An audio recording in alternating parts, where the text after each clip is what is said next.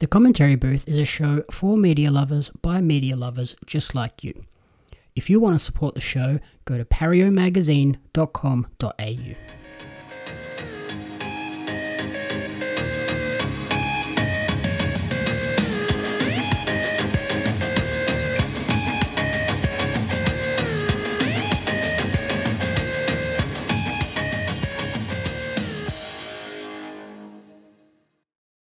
Welcome to the Commentary Booth, where we watch and, you guessed it, commentate on the week that was in movies and TV. I'm your host and play-by-play commentator Jam Yaps, and each week I'm joined by a rotating cast of colour commentators to help you find your next viewing treat. This week I'm joined by the man behind Original Geek and one of the hosts of Down Under the Ring podcast. Welcome to the show, Fid McAwesome. Hey, thanks for having me on, dude. We've been interacting for a wee while online, and it's nice to actually be talking to you in person. Yeah, it's a pleasure to have you on. And as soon as I saw this show pop up, I was like, yep, this is going to be the perfect crossover episode from Down Under the Ring and the Commentary Booth. Oh, absolutely. So in terms of a bit of background, why don't you go ahead and sort of introduce yourself to our audience and sort of tell them all about Original Geek and the Down Under the Ring podcast? Yeah, okay. So I'm Fid McAwesome. I've been working in video games, marketing for over 10 years. Have done so for pretty much every big brand you can think of.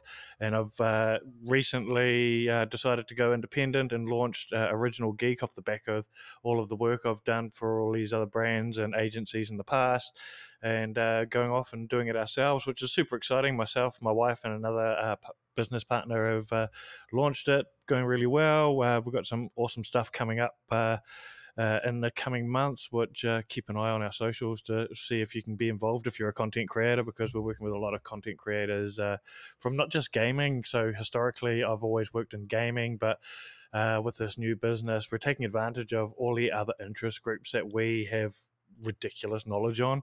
So it's everything from gaming to pop culture, and then we've sort of grouped in fandom as well, which is sort of over all encompassing of things like pro wrestling, UFC, cars, basically anything that has a obsessive fan base around it. We're using our knowledge to be able to help brands connect with that audience. And on the side of it, I've been a pro wrestling nerd for a long time. Since I was a kid, I was a WWF fan in the 80s, WCW kid in the 90s. It's just been ongoing. I used to try and water down how much of a wrestling fan I was on social media. But in the last few years, I've just gone, screw it. This is who I am. I'm a massive wrestling nerd. And we launched Down Under the Ring 10 weeks ago, I believe, maybe 11. And it was myself and the Warship, who was actually a talent that I worked with on the gaming side of things, because he's a Twitch streamer as well as a pro wrestler. Me and him, essentially the podcast came out of me and him having business meetings around work stuff. And those business meetings would essentially be 10 minutes of us talking shop about a promotion or a campaign I've got him working on or whatever. And then we'd spend the next hour talking about what's happening in pro wrestling. And so we were like, you know what? And we talked about it for about 2 or 3 years. We really need to start a podcast, bro. And finally, we decided, screw it. I already owned the rights to the name Down Under the Ring. I'd secured it a long time ago and done nothing with it. So we just did it. And here we are 11 weeks later, and we've had some amazing guests on. We've started arguably at one of the busiest times in pro wrestling with the amount of stuff that's happening across AEW, WWE on the business side of things with acquisitions. And this week's going to be a bit of a messy week with a lot of the business happenings. But hey, it's fun. Yeah, not the greatest week for talent, but great week for podcasters and news. Oh, exactly, right. And I saw, you switched to like splitting the episodes into two? Is that a permanent move, or is that? Yeah, we just started that this week. So essentially, that came out of we were having trouble trying to keep the show down to around about an hour, because we find that an hour is a sweet spot for a podcast. It's not too long for people to listen to on the way to work and on the way home, but it's also long enough that you feel like you've listened to a decent show. And we were having so much trouble trying to keep it down to an hour, talking about WWE, AEW, And we sort of sprinkle in a bit of the other brands as well, but we also try and make sure we're giving Australia and New Zealand promotions a lot of love as well. And trying to squeeze all of that into an hour was so hard. Mm-hmm. So what we've decided, screw it, we're splitting the show in two. We're doing a WWE episode every week and an AEW episode every week. And so far, we've done it for the first week. It's flowed really nicely. It's also helped us structure the shows better as well, because we were sort of hopping from topic to topic throughout the show, and we'd be talking about WWE at the start, and then we'd go over to the other brand, and we were chopping and changing. So it's helped us actually structure the show a lot better too. Very nice. And then in terms of sort of our coverage areas on the commentary booth, movies and TV, what would you say are your favorite movies and TV shows? Oh, I'm a Marvel nerd, bro. Marvel and Star Wars. Oh, lovely. All you have to do is have a look at my tattoos, and you'll see how much of a nerd I am. It's I've got like Star Wars tattoos, and I've got DC tattoos and Marvel tattoos, and that's really, I'm just into nerdy shit, if I'm going to be honest. But in saying that, I also love good bioflicks as well, Mm-hmm. like biographies of musicians and stuff like that, because I'm a massive music nerd as well. So I'm a sucker for a good bioflick. Perfect. Yeah, if you check out, have you got Prime Video? Yes, yeah, I've got almost every subscription. I spend way too much money on that stuff. Me too. Maybe check out the Cassandro film that just dropped on Okay, Prime Video. I will have to check that out. It's very good, especially if you like a bioflick and you love Yep, wrestling. It's the perfect crossover. I will have a look. So before we dive into our topic this week, covering Netflix's documentary series Wrestlers, just want to give recognition that Paria Magazine stands in solidarity and support of the WGA and SAG-AFTRA in their fight for better working conditions. Our publication has always been focused on the creative brilliance of the individuals rather than the business of TV and film. As such, we're continuing to highlight all of their creative talents during this time so that their contributions to our entertainment is not overlooked. Thankfully, it looks like that strike might be coming to an end soon. Power to them, man. Yes, very much so. Suits, the most like viewed show on Netflix the last like 3 months, and anyone involved gets no payouts for it. I tell you what, as somebody that lived through the strike in the early 2000s and saw the damage it did to the industry then, I hope that they come to a resolution. But in saying that, I also don't want to rush the process, man, because all these people deserve to be paid everything that they are worth and have their likenesses and careers and all that secured and safe and promised to them. Yeah, 100%. But this week, we're sort of getting away from that. We're climbing into the squared circle, venturing into the world of independent professional wrestling as we react and review the Netflix docuseries Wrestlers. On that sort of strike front, weird that wrestling isn't involved in SAG-AFTRA because they're essentially actors as well. Yeah, yeah. Essentially, they are, but wrestling has always fit into a weird sort of thing where it's a pre-written show, but the way that the industry is run is arguably shady when it comes to the way that they handle their staffing and stuff like that. Because like all of the wrestlers are all independent contractors; they're not paid actors. Mhm. They're not treated as paid actors. They don't have a union, and I assume that there would be massive pushback, especially from the WWE side, if there ever was a union.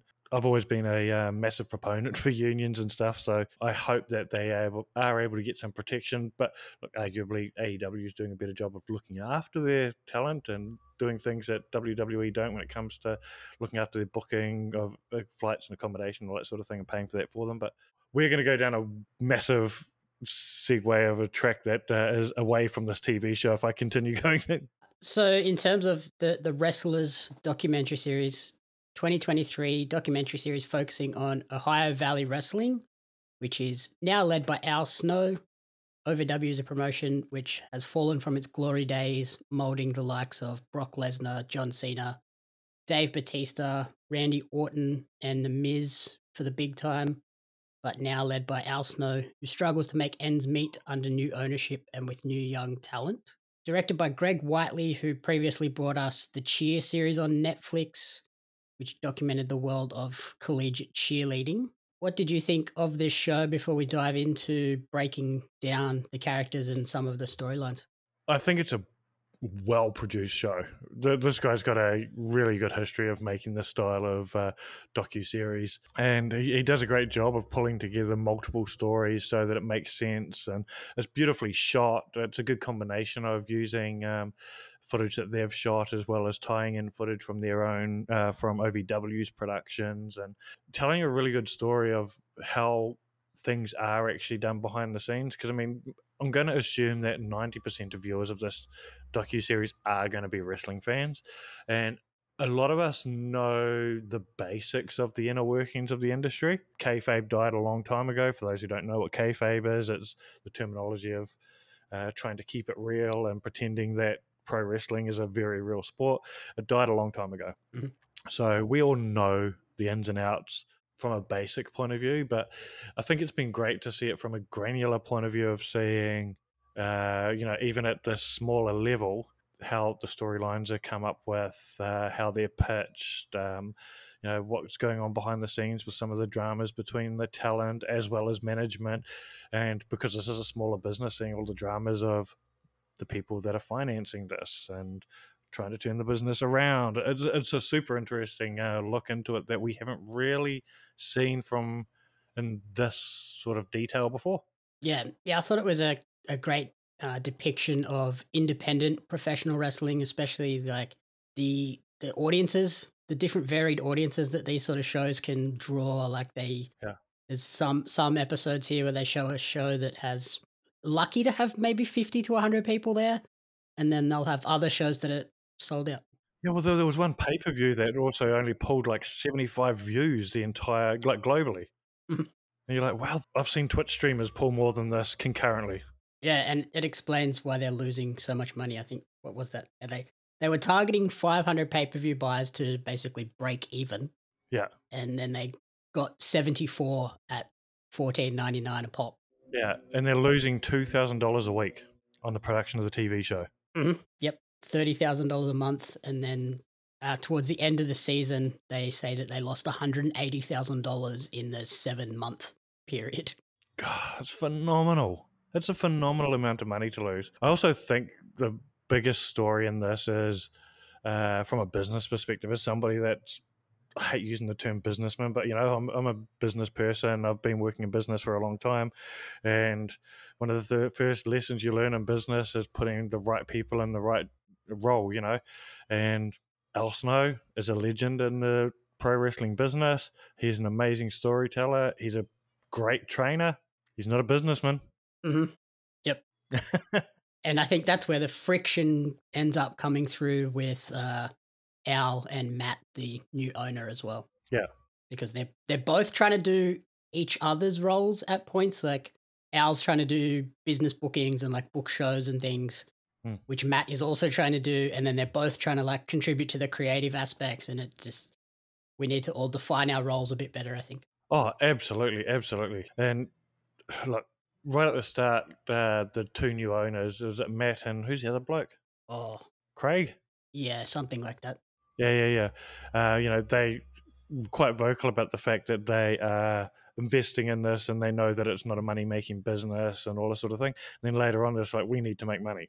hmm So, dude, you've gone into the wrong business straight away. But even as business people, the way that they're handling a lot of their operations as investors is really weird to me as well. Like, there's that whole bit with the guy who's looking after the marketing, where they basically say, you've got to prove yourself or else you're going to lose your job, dude. It's like, well, that's all you've said. You have given this dude no guidance, haven't told him how we can improve his job. Literally all you've done is get better or fuck off. hmm And especially like with those guys, especially like Matt, who works in radio and like promotion is kind of his area. So like he could really mentor that guy and help him. I actually come from a radio background. That's what I was trained in. It's what I worked in before I got into what I'm doing now. And on the front of it, it's an entertainment business, but it's a promotional business. Like you are 100% everything you're doing is selling the advertiser's product, reading ad reads. It's promoting. You are a one person promoter on live on air, and this dude just can't seem to figure out how to do it. He does a great job of promoting OVW during his shows, by the sounds of it, but outside of that, he doesn't seem to have a clue what he's doing. Yeah, like he could have taken this guy under his wing and really helped him. And it sort of, to me, that highlighted the importance of having respect for the business in terms of both ownership and promoters, Mm. but like also just having respect for the talent as well. Because that guy that he tells to get better or get out, he's also doing video and editing work. He's the commentator, Yeah, he's the graphic designer. wearing different hats all the time, doing all different things. And apparently he's not worth what he's being paid. It's like, okay. Yeah, and the guy's doing a lot of work. It just sounds like the dude needs some guidance on how to do a better job of what he's doing, right? To be honest, he could probably do a better job if you took some of those jobs off him. Hmm. Exactly. Like he's what I think he said he's doing 40 hours a week of like between all of the roles. It's like, yeah, no wonder he's kind of half-assing all of them. I think he mentioned somewhere in episode 2 that he spent like 20 hours doing graphics Hmm. for the show to promote the show. Also, that's a massive amount of time to be spending on that because graphics is an element of marketing, right? All you had to do was take that role off him, hire someone, like, honestly, hire someone off Fiverr. Yeah, Hire someone off Fiverr to do the graphics for you. Photoshop and motion graphics and Yeah. And then it frees this guy up to focus on marketing elsewhere. yep. It's silly in terms of stuff like that, in terms of the how the business is run. But to me, that also screams like independent wrestling as well, where everybody has different hats and does lots of different roles to get shows up and running. It's definitely not a surprise, right? I've worked for enough smaller business and startups where your job description says one thing, but what you actually do is a million different things. And like I said, I work with Twitch streamers and stuff all the time as part of my job. They're all the same as well. They're not just a streamer; they're a marketing person, they're a writer, they're an editor, they're a you name it. They're their own accountants. They do everything. Social media manager, everything. Yeah. So, not surprising that they've got people in those roles that are doing multiple things, but the leadership should be guiding a lot more. And I feel like Al, as the man on the floor running the business, is so focused on the old school way of doing things and more focused on storylines and the show and the training and stuff like that, that he's letting the promotion of the business and the running of the business and all that sort of thing fall away, and then wondering why it's not working. Why am I not getting enough people watching the show? I don't understand. The storylines are great. Who knows about your storylines? Like, do they have a TikTok account? Do they have a Instagram account? Are they putting out interesting content on those platforms? I highly doubt they are. I haven't actually looked, to be honest. But Yeah, well, until like this show, I had totally forgotten about OVW. Back in the day when they had those bigger names under contract and were training those people, like I remember being, oh, OVW is developmental. And then as soon as they lost that, it was like, no, they're gone. oh yeah. What is that? Florida Championship Wrestling essentially killed OVW. Hmm. And then NXT killed FCW. Oh well, that was sort of like a more of a merge, right? It was like we're going to take this and make it a bigger thing. Yep. 'Cause I think Florida Championship Wrestling was wholly owned by WWE. Yes. Yeah, whereas OVW was at one stage was run by Paul Heyman. Hmm. It's been through a lot of hands. Yeah, but you had one of the greatest minds in the business running that show. But in saying that, their job wasn't to get viewers and make money and stuff like that. Like they would have been being paid handsomely by WWE to train all these people. Mhm. Well, they were just a training ground that just so happened to put on shows. Yeah, it was just like, let's blood these people and give them some experience in front of a live audience rather than like in a warehouse somewhere. I love watching that old OVW footage too, like seeing the likes of Batista and John Cena and all that when they were sort of getting seasoning, and it's amazing footage to watch because you can sort of see how far they've come. Also, you see the ones that they had it right at the start and they just needed to get ready for TV. That's another thing this show sort of highlights, that OVW is still like clinging to those days as like their big draw card. And Yeah, I kind of don't think that's really the way they should be leaning. Like with some of the independent promotions here in Australia, like MCW and PWA, like they highlight their alumnists and talent, like, hey, these people came from here, but they're not our focus anymore. Like no, they're gone. Now it's these are the new people coming through. These are the ones that you should be backing and supporting moving forward.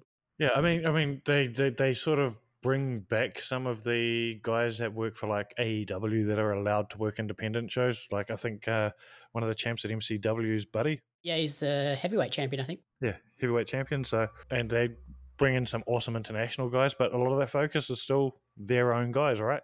PWA are the same. Like they constantly like they'll shout out Grayson Waller. Yep. I saw today they just announced Jesse McKay's coming back to do like a training seminar there. So And a lot of that is those guys that are giving back to the place where they came from as well, right? yeah, which is probably what OVW should be doing. Yeah. Like, actually, I find it stunning that they don't seem to have any of their alumni coming back at all, especially the respect that Al has. Like, I was literally just reading Mankind, his book, Yep.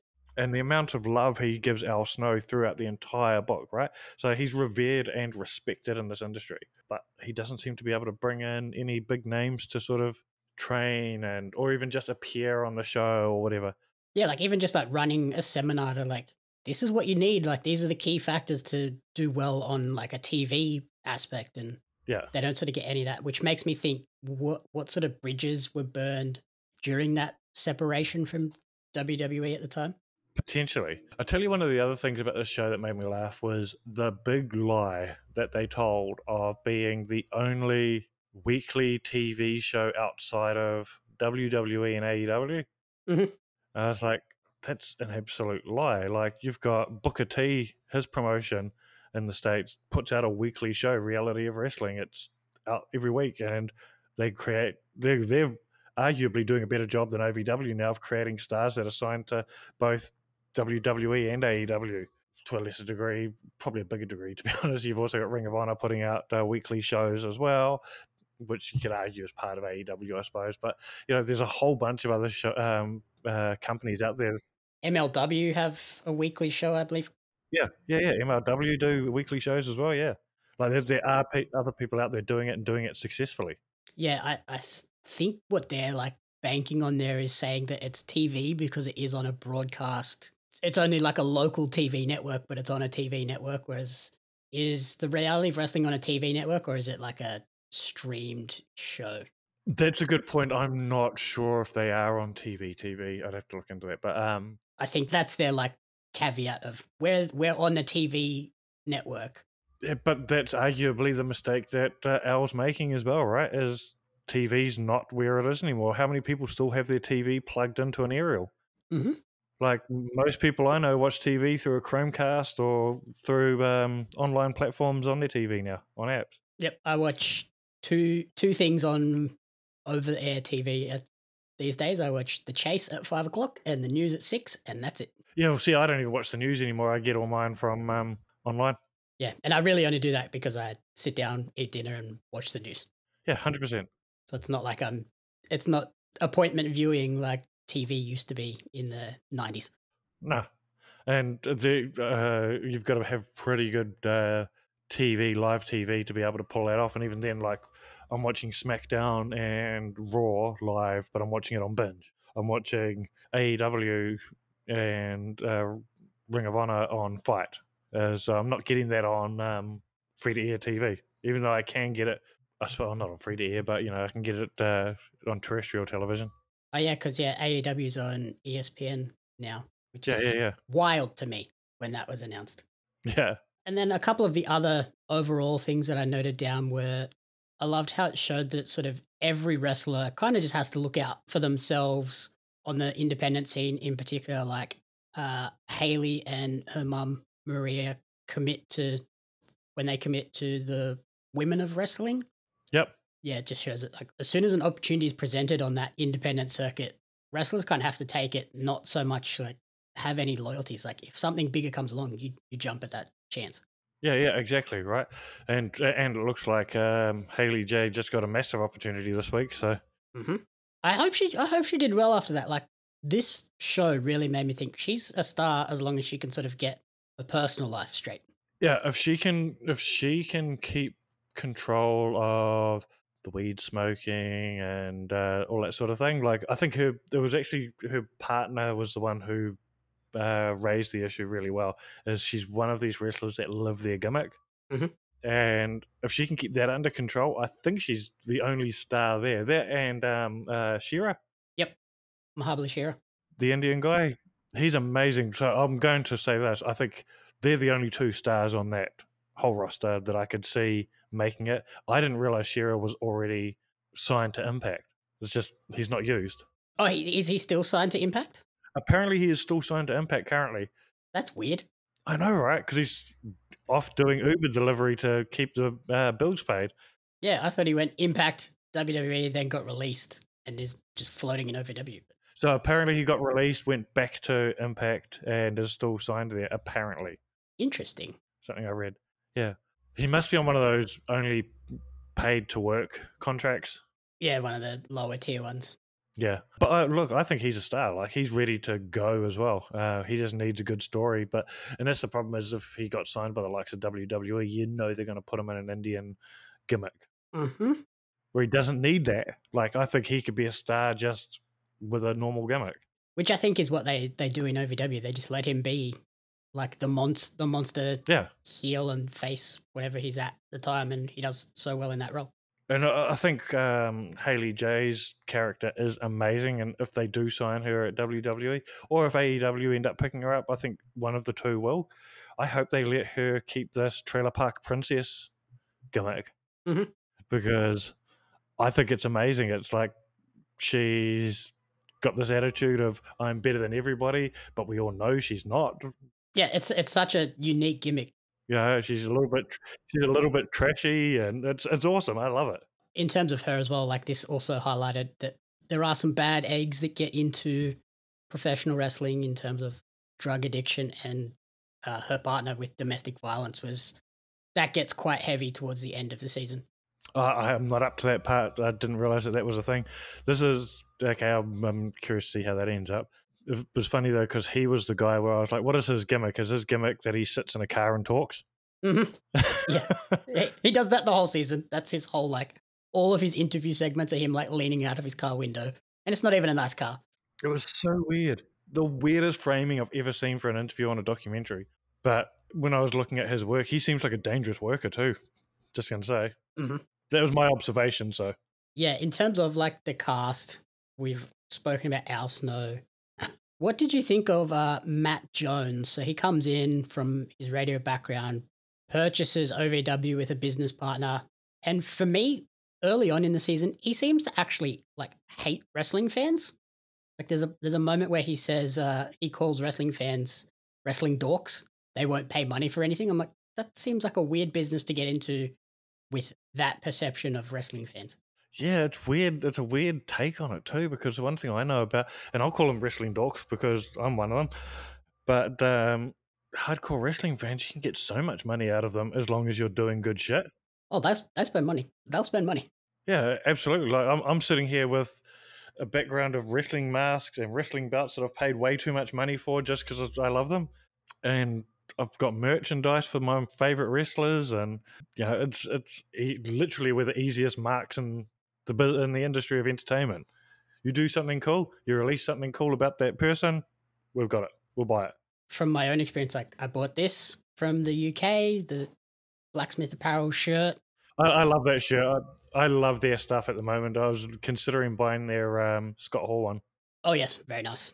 And then I made the Australian Wrestling Cards, launched that company, and that's gone incredibly well. So wrestling fans will spend money if you make something cool. So Yeah. obviously they're not making anything cool enough to warrant people spending money on OVW. Exactly, right. And I think that is honestly the problem is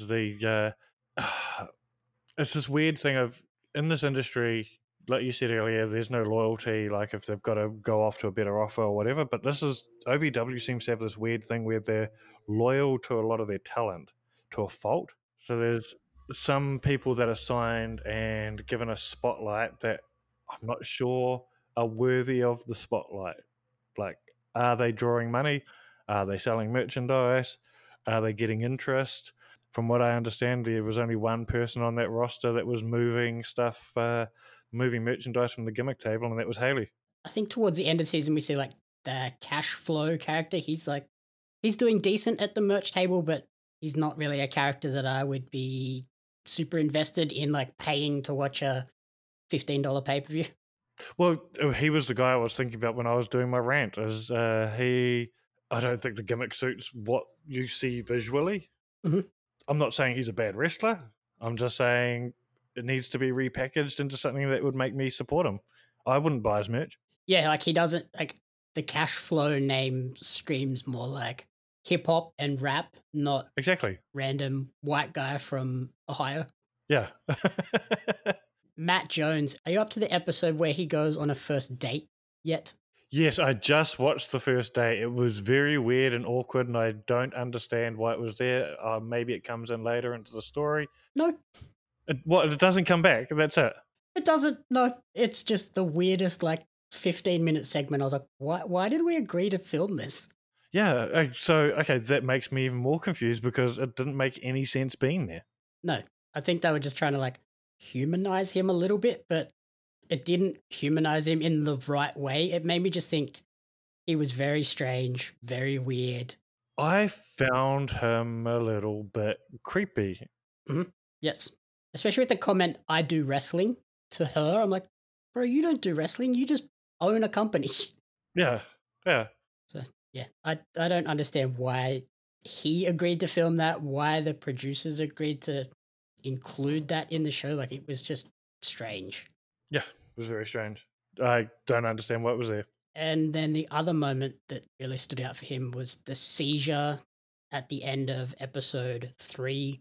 That was probably the scariest moment in the season. And that was probably the moment where everything kind of flips for him and he kind of gets a little bit nicer afterwards because I think he realizes, oh, these people actually are like nice and like they look after him in that moment where they could have just been like, oh, stuff this guy. He's Fuck a that guy. jerk. So whatever. Yeah. No, look, it's in. Like I said, I'm only up to only just finished episode 3, so I'm curious to see where that goes with him. But I think this is my take on this entire season: is it's not just interesting for wrestling fans. I think it's actually an interesting watch for people in business to see how to and how not to manage people. Mhm. The fact that that is even a conversation of he's surprised that people are nice to him. Yeah, as a manager, if you're good at your job, people are nice to you. Yeah, if you treat people well, they will look after you and they'll work harder for you. But he seems surprised by that. Yeah, exactly. So yeah, as a business watch, I find it really interesting as well. The entire time I was watching it, I was sort of watching it with both sets of eyes of as a wrestling fan, watching the inner workings of the industry and looking at the talent. I will say this: I didn't see a lot of bad wrestling on the show. Yep. Yeah, it was all solid. But yeah, the other thing is watching it as somebody that works in business and works with companies a lot, and sort of seeing the inner workings of how this business was run and how terrible their marketing is and their promotions and their lack of talent relations, which I can understand. You know, a company that small isn't going to have talent relations as a dedicated department or dedicated person, but still, if you haven't got that, you need to be that person now.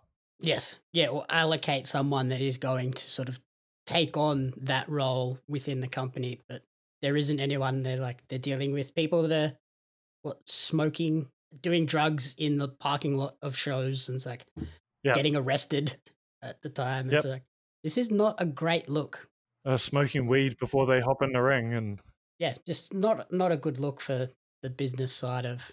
I saw some commentary online around Haley J smoking weed before she hopped in the ring, and it was weird takes were like, oh yeah, but you know, smoking weed is legal in most places in America. So it's not the legality. That's not the issue. Mm, Back in the day when I first left university, I worked in a meat factory.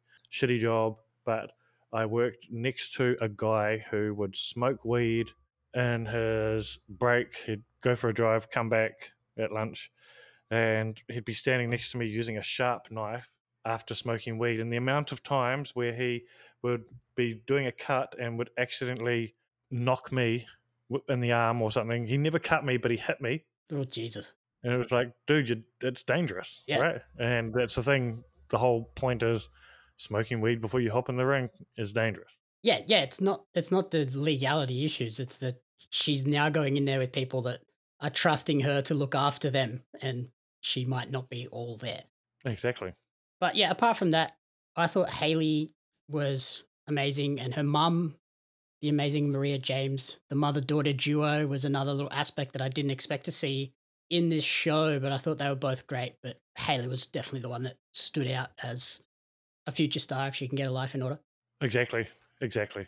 And look, there's one thing we all know about the pro wrestling business is generally it's a family business. Everyone who says I don't want my kid to get into it ends up having their kid involved, and everyone who says I don't want to get involved in the industry because my dad was in it, they end up getting involved.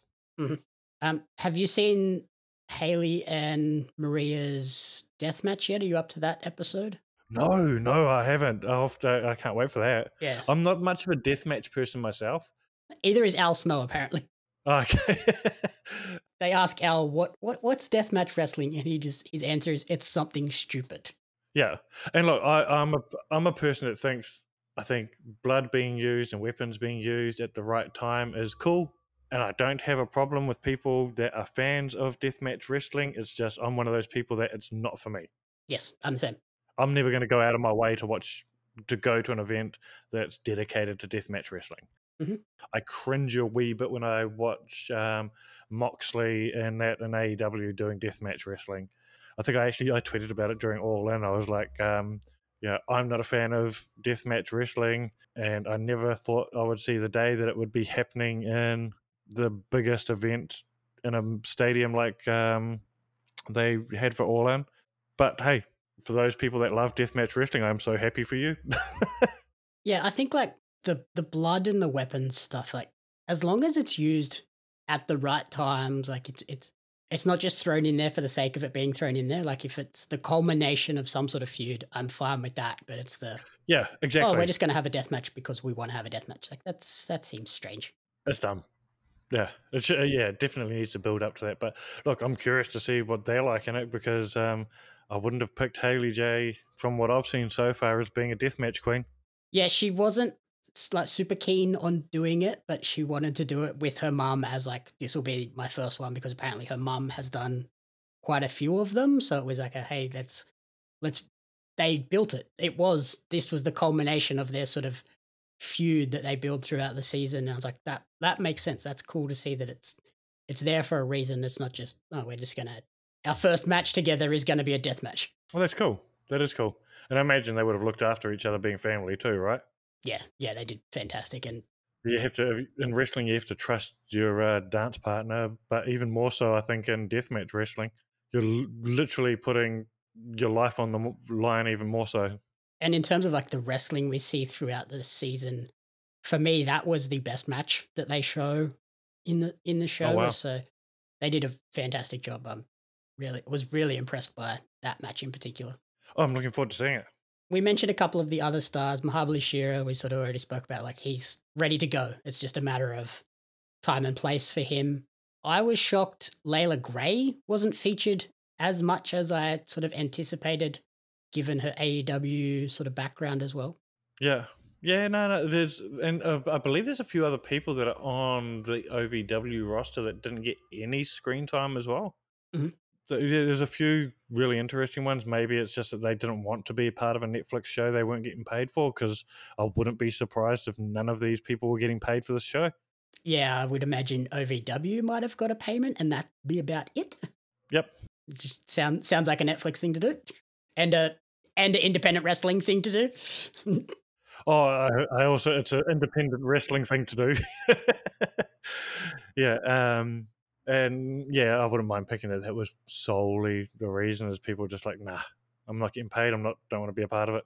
And from like, I can't like be certain of what the timeline was, but based on sort of where it all culminates at the end, I suspect like this may have been in the period where Layla was kind of going off to a lot of dark tapings and sort of starting to get her feet wet in AEW because at the end of the season, she announces, hey, I've been signed to AEW. So perhaps she just wasn't around as much as Netflix needed so that they didn't really want to build a story around her and then have her not be there for 3 weeks. Yeah, that could absolutely be the case, and it could also be the same for those other people. Like, I said who have been working OVW in the last few months could be, they weren't there at all. And that's the thing is, anyone who doesn't understand wrestling, it's a business where people are traveling literally state to state overnight to get to gig. So it's a tough business, man. Oh yeah, like we look at Matt Cardona and Steph Delander. I was just about to say them. Their schedule is insane. Yeah, I've heard Matt Cardona say recently that even if WWE wanted to sign him back, he's booked for a year. Yeah, I think he said his 2024 calendar is already full.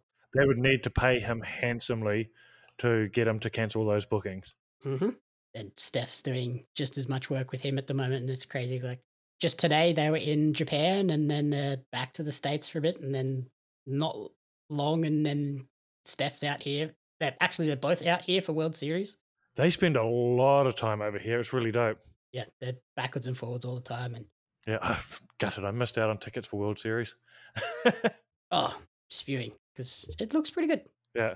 Not as good as it initially looked. They've lost a few of the sort of headline acts over the last few weeks, which is a bit disappointing. Yeah, well, some people also got signed to deals in the last few months. So, And then the Machine Guns. I think that's their big loss. Losing those guys, I think that's gonna kind of hurt those shows a little bit. yeah. The other standout, perhaps the bad reasons, Eric Darkstorm, who we mentioned, doing all of his interviews in hanging out the window of his car. Yeah, he stood out for the wrong reasons, basically the domestic violence towards the end of the season. He seems to actually hate women's wrestling, or he's just like jealous of them getting a spotlight, particularly Haley and her success. So, like I said, I'm not up to those episodes yet, but I will say this is knowing that does come up puts into light a lot of the stuff that I've seen with his attitude towards thing. They're almost sowing the seeds in the first few episodes where Haley's talking about the jealousy and envy and all that between the two of them and between the spotlight that she's getting and stuff like that. So it's shocking. I was surprised that they like showed the sort of the drug use, the domestic violence. I thought that maybe they would have tried to sweep that under the rug a little bit. I have no doubt that OVW probably did try and get them to sweep it under the rug, but they would have also signed, all of those talents would have signed release agreements that said that anything they film is going to end up being on the show, anything that happens is going to end up on the show. It's a risk that they took signing those agreements, and it's a risk they took doing those activities while those cameras were around. Yeah, like if you don't want that to be shown to the world, maybe just don't do that while there's a Netflix camera. Or just don't be a dick and don't do that in general in your life. Yeah, like the domestic violence, just no. Yeah, no, stop. The drugs, if you want to do drugs, just don't bring it into the workplace like a lot of these people seem to do. Well, ours quite clear in episode 1 is I don't care what you do at home when it comes to recreational use. Just don't do it before you're about to get into the ring, and don't do it here. Haley kind of listens a little bit, but there's an episode late in the season where she's still smoking, but because she can't smoke on the property, she drives like to the convenience store, Down like the road. 2 doors down, and then smokes and then comes back. I'm like, okay, you're kind of doing what he said, but I think it's episode 2 when they're on tour, when they're doing the tour of the fairs and stuff. They don't really address it, but they show this footage of them talking in the car, and she's clearly smoking a joint in the car before she goes, walks into for a match. Yeah. But they don't really address it and highlight it. But I did pick it up as a viewer. I was just like, she's smoking a joint. But nobody lights a cigarette like that. Yes. Yeah, it was very like, Yeah. what the hell is going on here? Yeah. Not the best look for OVW overall. And look, you said it earlier, it sucks seeing a wrestling organization that does have such a lineage and such an important role to play historically in this industry, seeing where it is now and how it's being sort of a fall from grace. But also, it is what it is, right? It happens to the best businesses when they're not being run well. Yes. Yeah, and then like the last couple of notes I had were sort of touching on the independent wrestling thing. I do love that the OVW arena is simply just an industrial unit in a complex somewhere, and they constantly just like hype up that it's this big arena thing, and then they show the outside. It's just, oh, it's just an industrial unit. Like, Yeah, it looks like an old garage or an old storage unit or something. yeah, like nearly every independent wrestling promotion here in Australia, like their training academy is generally just an industrial unit somewhere. So there's a training, was it a tryout day for a local company here in Sydney next month, and I googled the address, and the address is a house, Oh, good, lovely. right? But that's how the industry is, right? Yep. Especially the smaller local independents. There's something cool about cool, kitsch. I don't know. I'm trying to struggle to find the words, but yeah, there's something cool about local wrestling doing it old school still. Yeah, like I don't mind the industrial unit thing. Like I've been to the PWA Academy, and yeah, like it's a very nice setup. It's a nice, new, modern industrial unit. But yeah, Yep, it's an industrial unit. It's not an arena. Don't promote it as an arena. it's the same as the New Japan dojo in Auckland. It's a nice unit. It's actually quite a modern one, but it's just an industrial unit. It's a garage. Then they're not going to be like, oh, come to our stadium or arena show. Like, no, it's Nah, our, nah. our academy. I mean, they call it the New Japan. What is it? It's the Fale Dojo, New Japan Pro Wrestling Fale Dojo, but they're not hiding what it is. Yeah. And then I also like that OVW were running a couple of brewery shows. Again, very similar to what we're seeing recently in Australia with PWA, MCW, Riot City Wrestling, and even EPW over the last like 12 months have run sort of co-promoted events with like independent breweries. And it's like, I think that's a cool crossover that we're seeing with wrestling now where In they're general, getting into that sort of, let's promote us more as an entertainment thing that can come into your venue and help you as well as help us. yeah. It's something we've seen for a long time. I think with like expos and stuff like that. Like we see it with Comic Cons and stuff like that all the time. But seeing it happening at businesses, like there was actually, I can't remember who it was that were doing one in Melbourne recently. I was considering flying down for the show because it looked like it was going to be a cool show. Yeah, like running at a brewery, perfect fit. Like people come in, they have a few beers, and then they watch some wrestling and love it. PWA have been like doing a lot of the music crossover stuff as well. Like they had the emo night recently, which was actually super fun. Oh, were you at that one? Were you? Yeah, so I was at that show, and it started off a little bit strange, where it was kind of a mixture of wrestling fans and the emo night people, and neither of them really knew like how to sort of react to each element of the show. But then once everyone kind of got into it and had a few drinks in them, and they're like, "Oh, this is actually really fun now." Yeah, it's super cool. The other cool thing that happens here in Australia, which is actually super unique in Australia, which is a similar concept, right? Is the workers' clubs and RSLs and stuff like that having wrestling on. Other countries around the world don't have networks of local bars like we do here Yeah, with like big halls in them, essentially. that have massive halls, yeah. And it's super unique here that we have that where wrestling promotions can go from RSL to workers clubs and stuff like that and put on really good shows for decent sized audiences too. The local show that I go to for All Star Wrestling Australia, I go to their local one at the Padstow RSL every month, and it's getting bigger and bigger. And I genuinely think they're having to look for a new hall because they're filling that every month now. Yeah, lovely. Yeah. Yeah, I go to PWA regularly and Rock and Roll Wrestling, and they're the same. Like, Oh, I haven't checked out Rock and Roll Wrestling yet. yeah, PWA, they give you the sort of 18 plus. This one's for the adults and the hardcore wrestling fans, really. Yeah, And absolutely. then you get Rock and Roll, which is like, we're the kid friendly show. Like, come down to Wollongong, go out for dinner, check out the beach, and then come to a wrestling show in the evening and have a great time. Yeah, I'll have to check those guys out. I love silly wrestling. Yeah, that's what it is. Like they have a character who is the tradie. They have Yeah, another guy who's the bachelor. Like yeah, it's fun, silly, gimmicky stuff, and it's really cool. yeah. I mean, I love my good, serious wrestling as well. But I don't think that can exist without silly wrestling as well. Like using AEW as the example, right? you've got Moxley and the Blackpool Combat Club, which is super serious wrestling. Mhm. Like, we are hardcore wrestlers. But on the same show, you can have Danhausen, who is cursing people. Running around cursing people. Yep. Yeah, or the best friends like hugging, or Yeah. Orange Cassidy wrestling with his hands in his pockets. Who doesn't seem to care about anything, but does. But that's like the perfect mix of fun and serious. And Yeah. Rock and Roll do a lot of that. And their next show is October 28th, the Halloween theme show. So I'm expecting a lot of sort of silly costume gimmick stuff. Oh, that'd be cool. See, that's what I enjoy about All Star Wrestling Australia as well. Is they're a really good mix of, a lot of it is just silly wrestling, but they're holding it in workers' clubs where kids are coming in, so they need it to be a bit silly. Oh, the huge sacrifice that some wrestlers make to be involved in wrestling, like sacrificing time with their family.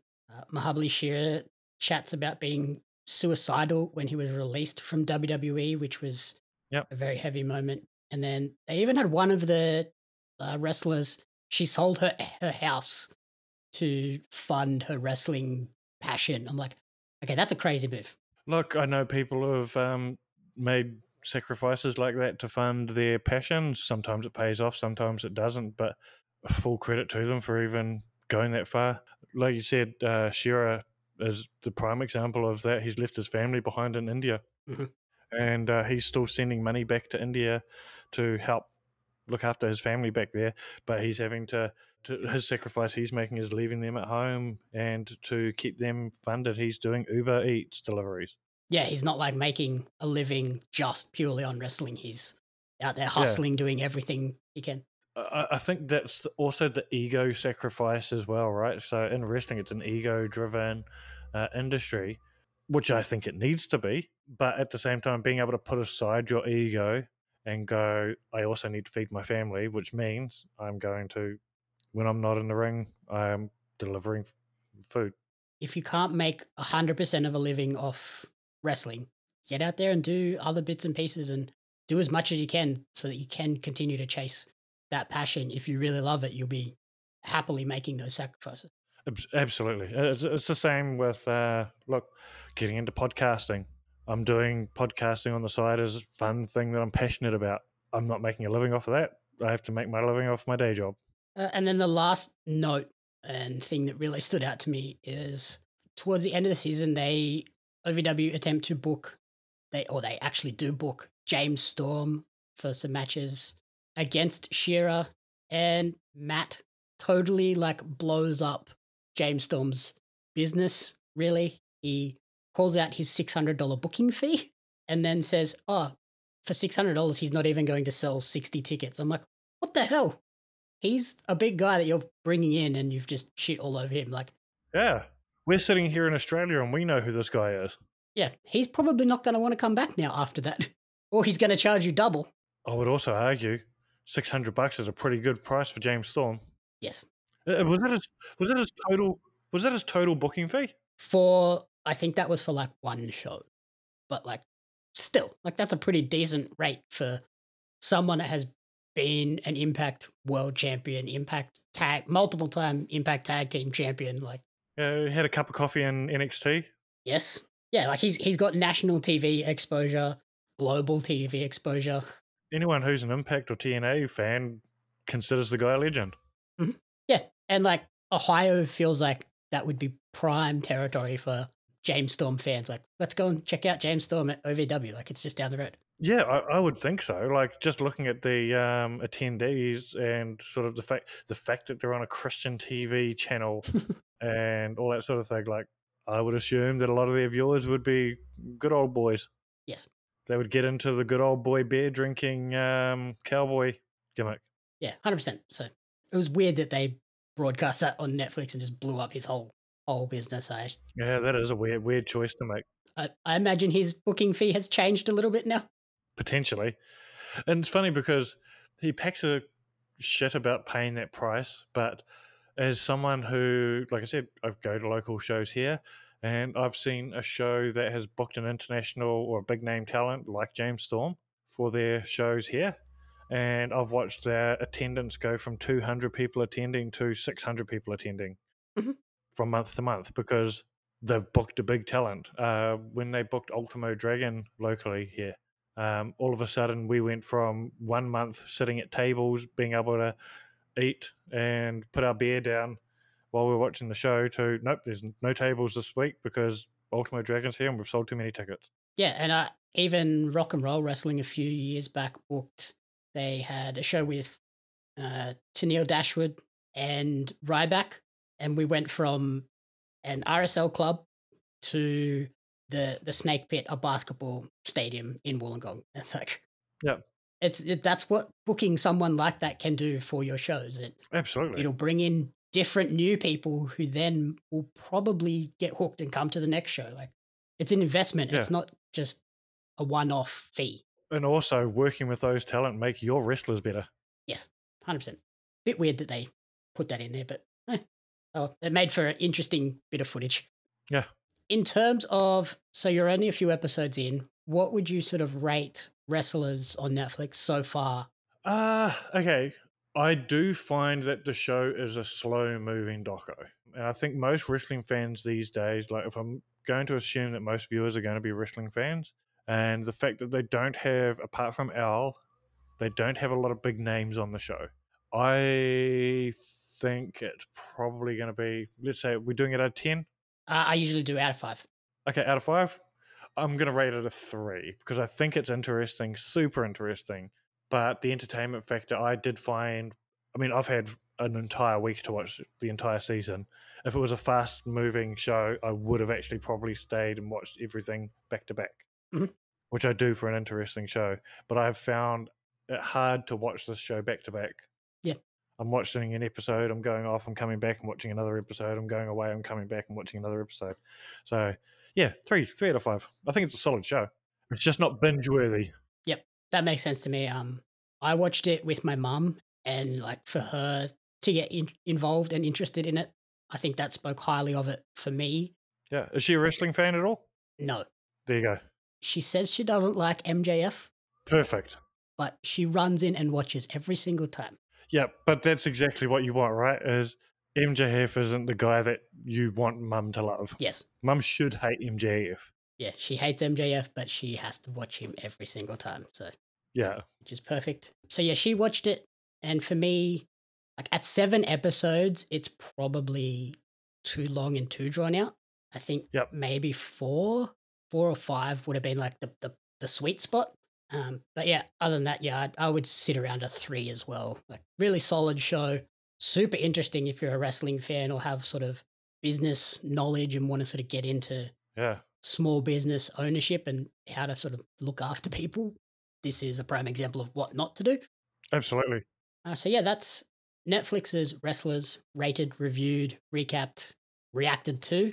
Thank you everyone for listening to the commentary booth. If you enjoyed the show, please remember to rate, review, and subscribe on podcast services and on YouTube. Fid, do you want to go ahead and plug away all your stuff and all the social media handles? Yeah, look, check out Down Under the Ring. We put 2 episodes out every single week, an AEW show and a WWE show. Highly recommend checking those out because we've got a lot of cool guests coming on now. So you can find us on all your podcast platforms. Just look up Down Under the Ring, as well as on our socials. It's DWN Under the Ring on Twitter or X, and then we're just Down Under the Ring on every other platform. And you can follow me at FidMcAwesome on everything as well. Luckily, I've got the same handle on everything, and anything for Original Geek. If you're following me, you'll see it. Yeah, perfect. And you can follow me on social media at Jamie Apps Media and at Pario Magazine. Like you, it's the same thing across everything. Yep. Brand consistency is important.